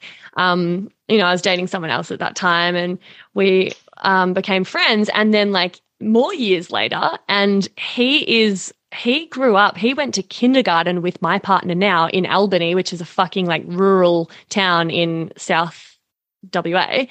And so he is like mine and Lockie, my partner. He's our one OG mutual friend that we both knew separately before meeting one another. And he did the cover art for the Labia Lounge. He's an incredible artist, and he did the drawing. I was like, so I want like a pussy couch with like a clitoris pillow and, plush curtains, and I want to be a cartoon like sitting on the couch. And he did this epic fucking artwork. And so it's like really cool because he is a dating app success story where like we never actually smooched, but we're really good friends. And now he's contributed to the podcast in this special way. And he's like a big part of mine and Lockie's common kind of history. Yeah, it's pretty cute. I love that so much. Yeah, exactly. You never know what is going to turn up on a dating app. Most recently, I met a guy who runs an event called Red, which is like a kink event, but it's kink and techno, which I'm like frothing over because I often feel like those worlds don't mix, like conscious kink and techno. I'm like, fuck yeah. So don't think it's going to go intimately with him. It doesn't feel that way to me, but I've, been introduced to a space where there might be. So everything is like, Fred the Alchemist, or like it's all little threads. It's all little cookies for us to eat and follow and learn from. I just don't really feel that we're doing shit without purpose. I mean, if you hadn't walked down that street running out of battery swiping, you would not have that wonderful anecdote right now that is hilarious. I'm like, yeah. But that's me in my very like meta perspective right now, feeling all calm. But yeah, I love that story. Yeah, me too. Yeah. Sweet. Well, are you ready for TMI? We love it. TMI, we love it. TMI, we love it. I'm ready for TMI. I'm ready. Beautiful. Do you have to do some kind of intro, or am I just doing it? Yeah, I mean, maybe I should. It's funny. I've never done a podcast before, but I guess I do have to like realize that maybe someone might be tuning in for this episode alone and hasn't heard my spiel on previous episodes, but I'm getting more succinct with it. So basically, if you're new to the show, TMI We Love It is a segment where I ask people for a TMI story, because I believe that TMI, aka too much information, is a really unhelpful and like sort of it just perpetuates the stigma around talking about things like sexuality and bodies and periods and all of that juicy stuff. I think there's no such thing as TMI. I'm pretty open about this stuff, and I want to relabel it too much inspiration, actually, because it's inspiring to hear people talk openly and frankly about this stuff, and I think that is powerful for releasing shame and normalizing all of this stuff that we often experience but don't talk about, and then therefore feel like we're the only ones experiencing it, and that's isolating and alienating. So, with all that said, you can also just like decline to give me a TMI story. That's so fine. I want this to be a consent-based segment. But yeah, do you have a TMI story for us, Chloe? I definitely do. It was actually hard for me because I also don't really have a TMI filter in my life. Wrote a sex blog since a long time ago, and I was like, oh shit, like what is TMI again? Anyway, I asked some friends. I was like, tell me what is something, and I landed on years ago. I dated this very very sexy German whom I discovered in giving him head that I absolutely loved to have his cum like all over my face. We used to call it my moisturizer. We would make sure, like, if we were having sex, sometimes we'd even just like stop for me to like get down, get it onto my face, drink it, rub it on my body. And I just realized that I'm a pretty big cum slut and I love cum. If it's like a sexy person who eats healthily and their cum tastes good, I love it. Like I love having it on me, rubbing it on my body, just getting that sweet nectar all over me. I think some people hate cum or feel ashamed of it, but I'm like, fuck yeah, drink that shit for breakfast. It is great. Oh, that's such a good TMI story. I can feel like, even maybe some listeners just like shuddering a little bit because we don't usually talk about that and it is a bit confronting for some. But I fucking love that. Like there's a compound called spermine spermine in semen that is like super good for your skin. It's like anti-aging, antioxidant, like really amazing for your skin. And I think also like consuming it is good for you too. It's like healthy. And, obviously coming from a tantric background, you would know of the belief that, it's almost like an elixir of youth. It's chi, it's life force energy. It's a gift of this person's loving essence and sort of a distillation of their sexual potency. So, in Tantra, it's like, don't waste a drop of that shit. Like, get it inside you or at the very least, get it on you, Mm-hmm. And this was way before I was like into Tantra. So I was always a tantric little being deep down before I knew, because I was already like practicing these sacred elixir practices, but just wasn't sure why. And now, like, to my future partner out there, babe, I can't wait to have your cum on my face and my tits and on my whole body. Can't wait to drink it and can't wait to meet ya. Oh my God. Yes. Oh, I hope someone listens to this and like who's a male or, I mean, actually, have we spoken? Are you heterosexual? I don't even know if we've spoken about that. I'm just assuming. No, I'm not hetero. I am rainbow. I call myself rainbow. I'm not like bi doesn't really resonate with me, but just like anything goes. Yeah, I mean, but we are talking about cum, I guess. So in this case, it would be maybe a guy who's listening to this. I feel that yes, in this case, it's my baby maker. I'm speaking to. Yeah. Well, maybe he's listening. Maybe this baby maker will be like, oh my God, all right, I'm on my way, Chloe, hold tight. Or someone could forward this on to one of their male heterosexual friends, like eligible bachelors. Yep. I'm all for it. I love a good story. That would be like a tip-top fucking story of how we met. Dude, oh my God, let's ask the listeners, because I think most of my my kind of audience is at this point pretty female. But we could ask the listeners, like, send this episode or even just this little section to a male friend of yours who you think might be a good match for Chloe. I love playing Cupid. I love so for it. I am 1,000% for it. Dude, imagine if you found a partner from this podcast. I would be fucking beside myself. That would be epic. We'd have to get him on. We could do an episode. I can literally see it happening. I feel like this is a thing. It's a thing. Are you a celebrant? Because I feel like you could just be the celebrant at the union. I'd sort that out. I could definitely go get a license. It would be so worth it. What a fucking story. Oh my God, I'm getting goosebumps. Are you? I'm wet. My nipples are a bit hard. It's like I'm really into it. All right, fuck yeah. Oh All right, my loves, gosh. like that's your job. tickled. If you do one thing, don't even fucking worry about like subscribing or whatever this podcast. Just like cut straight to like doing your bit by sending this to a guy near you who's got healthy cum and is ready for love. Oh my gosh, what an amazing time this has been. I love it. Oh, this is going to be a long one, but I don't want to stop. I think maybe I'll split it into two. Maybe I'll leave it. I don't give a fuck. It's my podcast. I feel like this is all very valuable.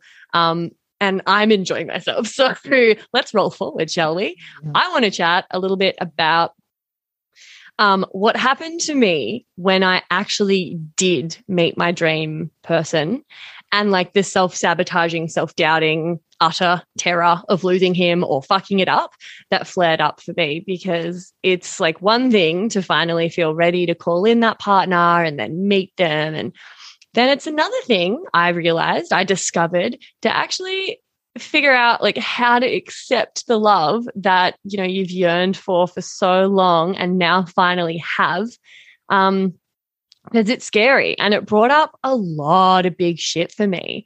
And I just realized how much trauma I had, like so many layers of trauma. I think a lot of it came from also like being in the, like conscious non-monogamous like poly world for quite a while, being in an open relationship for a few years. And I actually, you know, I don't even want to go too deep. That's a whole episode, but I did come out of that with, it was good and bad, but a fair bit of trauma in the end. And I think a lot of it didn't sink in for me until I actually was faced with this person who was like, yep, I'm in, I love you. Like, let's do this. And I was like, what? Excuse me? Like, hang on a second, but don't you want to, you know, maintain your freedom and independence and have the option to bang other people? Like, are you sure you're ready for this? Like, I want to have kids. Are you sure? And he was just like, yeah, no, that's not really my jam. Like, let's fucking do it, baby. Like, I'm yours. And I was just like, huh? Holy fuck. Like, it was so confronting and challenging, because I was hearing everything I wanted to hear so badly for so many years. And it was so healing to hear those words and just be reassured and have this security and safety offered to me in a relationship. But it also was so foreign and so unexpected. And I had a bit of trouble like finding how to believe it, how to trust it, how to actually like lean in, like put my full weight on that. And yeah, I guess trust was the main thing that I grappled with. And then like, yeah, then when I finally allowed it to like sink in and land in this place of full trust that he was here to stay and I'd secured my life partner, then like the next thing that my mind latched onto and still sometimes does is like just being fucking terrified. Like, what if he dies? I'm like so attached and interdependent with this person, and I'm making plans for the future, and I'm basing my life around this relationship and like everything we're going to, you know, create together and visioning for the future, and we're going to have kids, and like so much banks on him existing that the thought of him not being there is like too much to bear. And then I go down this like spiral of like, holy fuck, like I am so screwed. If he dies, I'm so screwed. And like, again, I want to be in this like super empowered place of like, everything's okay. I'm in full trust. Even if he were to die, I would be okay. And And like, you know, I guess I would eventually, but it would be so fucked. And so I'm just like, whoa, this has been such a journey, such a roller coaster. Like it was really difficult in the beginning to maintain a balance of like being open to letting it evolve into just this, like exactly what I wanted, which was a loving, committed, long-term relationship.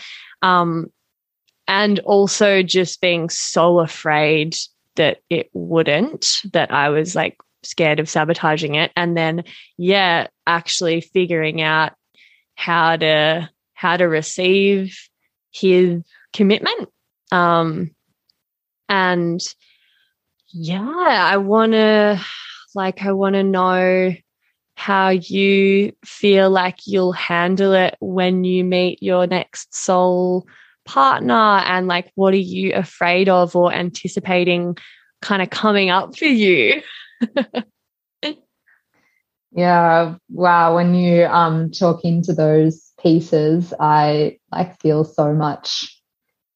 It's like a forecast knowing, I guess. I feel this future part of me is like, yeah, that's why I'm calling, that's so clearly why for me, why I'm calling in the next partner, because that work that you're talking about doing of like, oh, can it actually be true that they actually want me? And then, like creating these new situations of, I hadn't even thought of that, of the fear of them then dying, like, all of those like pieces for sure. I'm going to be fucking met with them so hard. And like one part of me is like, I am so scared. Like, and it's probably, been part of why I do have little avoidant tendencies that come out sometimes when people really like show up for me, and it freaks me out.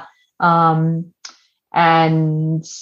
yeah, I'm ready for the person who will see me in that like freak out and be like, hey, call me out on it and be like, I see you fucking freaking out right now, and like I'm not going away or whatever. But then to also do it to myself, like call myself into that that stability and that anchoring. Yeah, so it's like with fear and a level of excitement that I know that is what's going to come. It used to be that I was like, and when I get in a relationship, everything will be fine. Like that's when all will be well. But it's that whatever is yet to be healed and dealt with, like it's going to show up in singledom or in relationship, for sure. So that's totally. I really honor that I loved when we were first talking and you were talking about and then all these things came up, and it's if we're meant to grow, it's going to happen. And I have some really pretty like juicy abandonment wounds, so that's also why I think I have I'm also really, my attachment system is making sure it's not just any old buck that I'm going to jump into a relationship with. It's someone I'm really making sure it's someone who can fucking hold me and hold this and be there. I see a lot of people like be quite able to float in and out of like longer, shorter term relationships. It's a bit harder for me. I need to know that, as you were saying earlier, that there will be a deep like level of depth that they can hold it in themselves and together with me.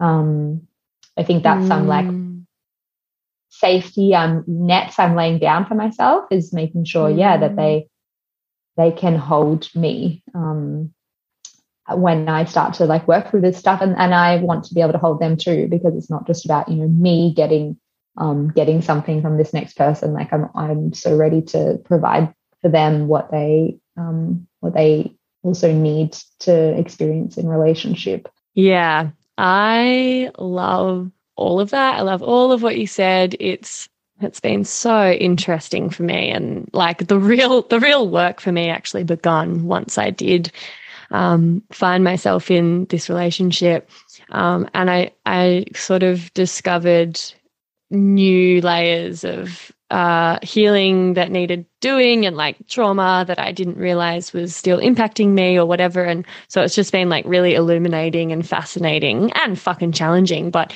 I'm just so grateful that Lockie has been totally here for it, like so just solid and present and compassionate and understanding, and he's just held me through all of that. And also like I've held myself, and I've just been really communicative and been super open about where I'm at and why and what he can do to support me, and also being conscious of not asking too much and gauging where he's at. And it's a whole dance. But something else that I found really interesting to ponder is this whole attitude that we find, especially in the personal development or sacred sexuality circles, that non-attachment and non-ownership is like the height of a healthy relationship, and like this thing that's pedestalized because, you know, it's toxic to want to possess a partner. And when I swam in those like consciously non-monogamous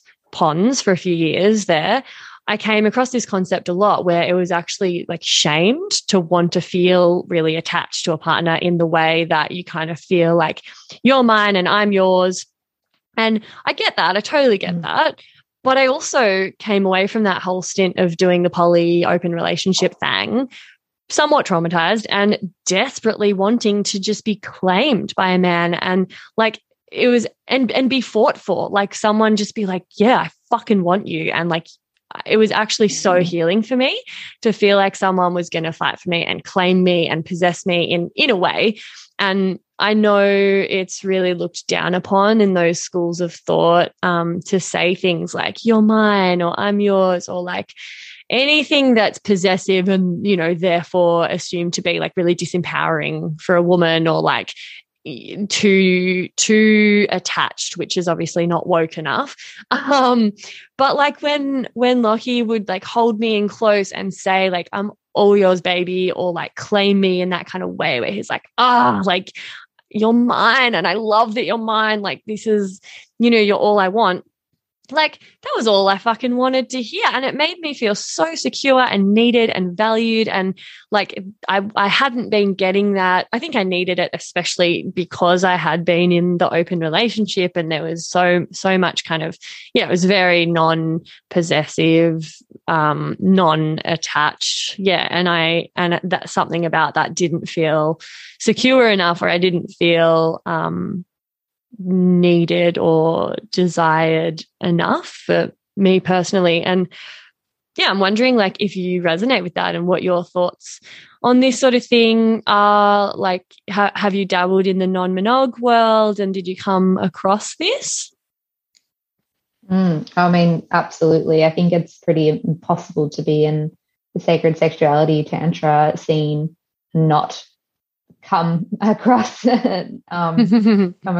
all of those pieces. And that, as well as like claiming that I want a relationship, claiming that I want a devoted partnership, has been a big thing for me to realize within myself and then speak out loud. I call it like a devotional partnership because I found monogamy is so fucking bland, and it's not bland. Like to be devotional to someone and to just like show up 1,000% for this like one soul, I think it's so beautiful and so sacred.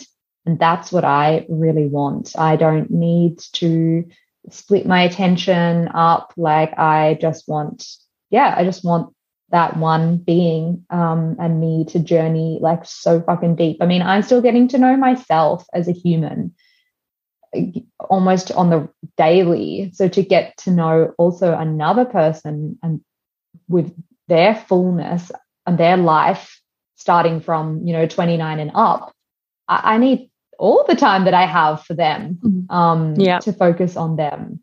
That just feels pretty clear to me and pretty easy to accept. But then on the other hand, I guess I've had a lot of judgment of the poly scene in the past, and felt like it was being pushed on me, and that they saw my beliefs not as evolved as that. And that caused me to feel resentment, and then to judge them and be like, well, you're not even fucking like, you don't even know how to do true soul partnership. You're just like hiding from something and having all these judgments. And I do think, like everything, there is a shadow side of the poly scene of people who are just non-committal and wanting to be open and just float around, and that's a nice like box for them to get to do that in. But then I've also started to meet people who are deeply like, they were born poly, they just have a free, loving soul that just is not to be contained and is, just like that is, and I can see it and I've seen in them that is their deep truth, as much as devotional love is my deep truth. And so then it's easier to go, oh, okay, it's just another like different way of living. Like just as we all have different like values and stuff, there's some people are born hetero or gay or bi, like there's some ways that we just are and we aren't. And other things we try on and they fit and then they don't, or, you know, maybe some years down the past I'll listen to this and go, ha ha ha, like now I'm fully poly and I've got, you know, 2 husbands and a wife. I don't know what's going to happen. But now, right now, that's, yeah, my truth is devotional love, and I will not be shamed for that. I will absolutely not be shamed for that, and I will not settle for less than that when I need a partner, because I also in the past probably would have met someone who was poly and I loved them and they were like, you know, you want to try it? And I'd be like, okay. And no, like I don't want to try it. I want to first experience full on devotion, and then maybe after, you know, a few years we can talk about it again once my attachment system feels really secure and I can try it out. Knowing my level of anxiety, there is no fucking way that I could love myself and try that until that I have felt that much of being wanted and chosen or claimed.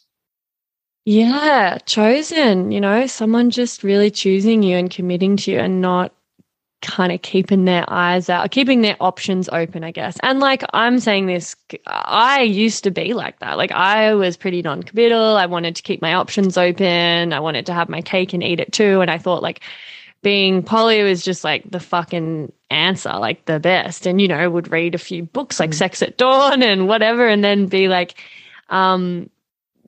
actually really conflicted because I was like, well, it's not natural to be monogamous. We're not designed to be. This is why I always find it so hard to like stay faithful, and I like, you know, look elsewhere and whatever. And so I've just got to be like poly, and that's, you know, the more evolved way. And like, I pity you monogamous people.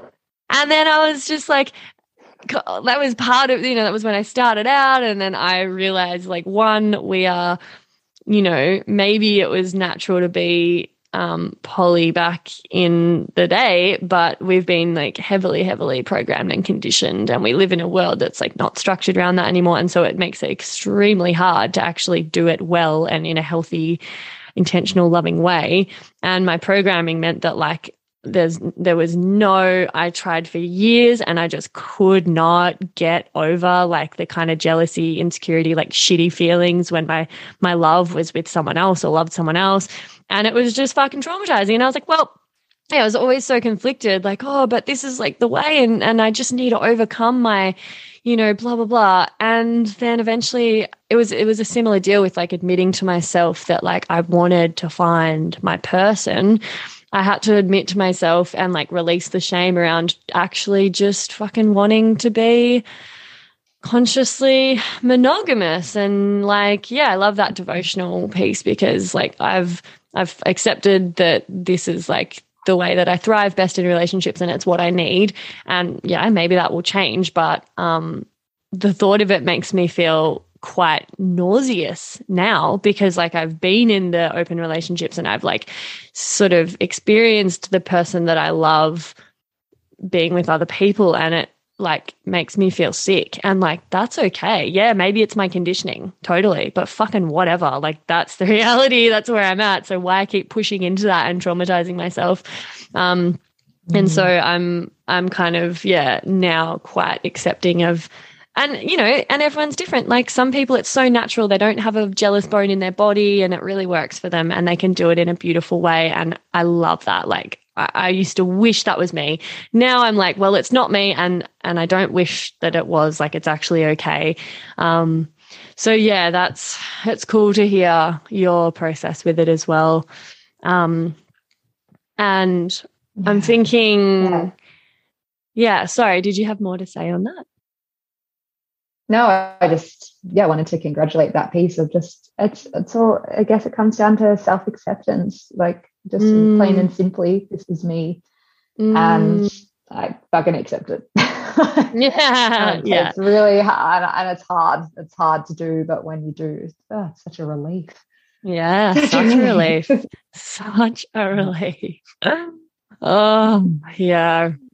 So before we wrap up, I'm wondering if you've got any, I guess, like ideas or suggestions or tips or final thoughts for people listening that might be really relating to like where you're at, where I'm at.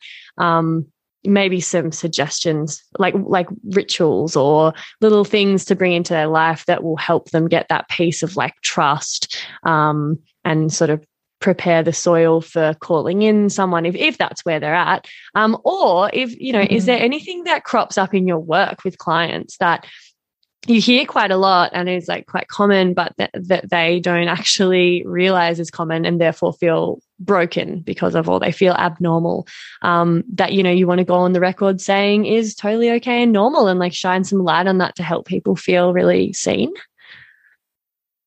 Yeah.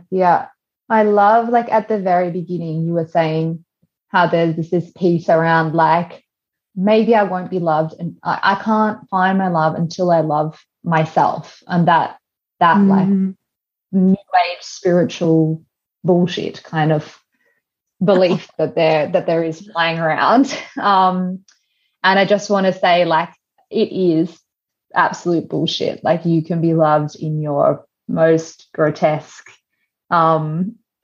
form, however you show up as a hot mess, like whatever you are.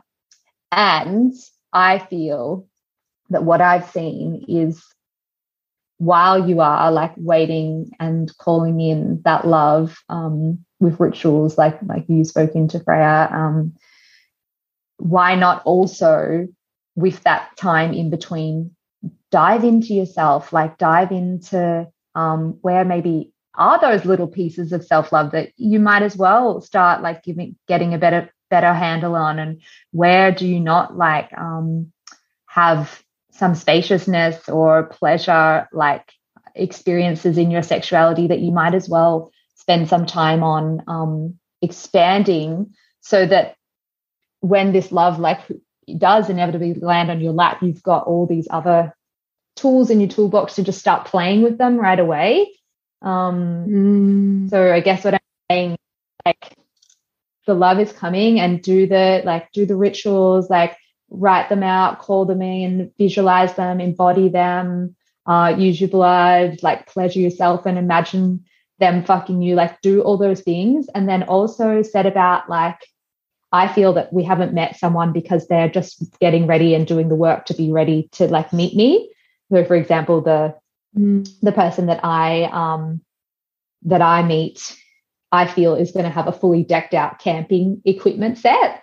And so my friend said to me, he doesn't have the full set yet, you know, he's just like still got to get the awning and he's doing all these like little pieces. So like, that's why, you know, do you want to wait a year until he's got the full set, or do you want to meet him now and he hasn't got any of it?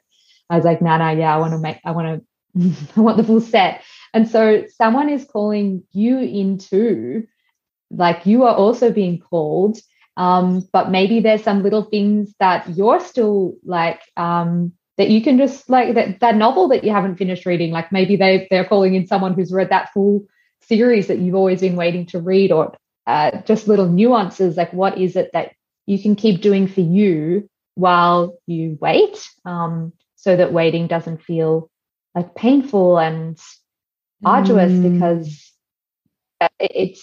this is still your life. Like right now, you're still living a life before they're here. This life is not null and void until the partner comes. So what do you want to do with your life? Do you want to, you know, finally overcome some deep parental shit that you have around your attachment wound, so that you can feel more spacious and self-aware when you do meet your partner, and you can actually tell them, this is my attachment style. Maybe you don't know what your attachment style is, and that's something that would be really helpful for you to dive into and understand while you wait. That feels like. Yeah.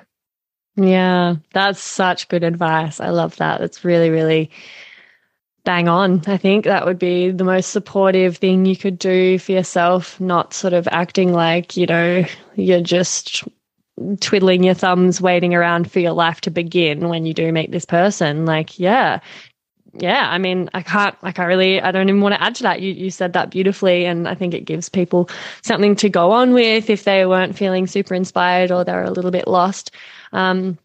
Yeah, and like know that you're not alone. Like we have both experienced this. I've spoken to countless clients and girlfriends and like my male friends as well. Like, yeah, I think there's a little bit of this like, I don't know, narrative or belief that some women have that guys are always like non-committal and don't care about the relationship as much and things like that. But oh my God, I've got lots of hetero male friends and queer, like just male-bodied friends who are really yearning for and desiring that soul committed partnership. So they're probably just prepping themselves to meet you as well. And with that, I think we should leave it there. I think we've covered so much today, and I hope people find it really like thought-provoking and helpful listening to these sorts of like explorations. And I'd love to have you back on one day. I think we've got endless shit that we can talk about, and as we both move through. Yeah, me and my cum partner. Yeah. I was just gonna say, like, you and the cum lord are gonna be all up on this podcast in no time, I'd say. So I look forward to that. And thank you so much for your time. You've been very generous with your time today. This is the longest podcast I've done yet. It's been really beautiful chatting with you, Chloe. Oh, I've loved it so much. So much. Thank you. I love the Labia Lounge. I can't wait to be back in her. Awesome. See ya. Mwah. Bye. And that's it, darling hearts. Thank you for stopping by the Labia Lounge. Your bum groove in the couch will be right where you left it, just waiting for you to sink back in for some more double L action next time. And in the meantime, if you'd be a dear and subscribe, share this episode, or leave a review on iTunes, then you can pat yourself on the snatch, because that, my dear, is a downright act of sex-positive feminist activism. And you'd be supporting my vision to educate, empower, demystify, and destigmatize with this here podcast. Also, I'm always open to feedback, topic ideas that you'd love to hear covered, or guest suggestions. So feel free to get in touch via my website at freyagraph.com or say hey over on Insta. My handle is Freya_graph_YMT, and I seriously hope you're following me on there, because damn, we have fun. Anyway, later labial legends. I'll see you next time.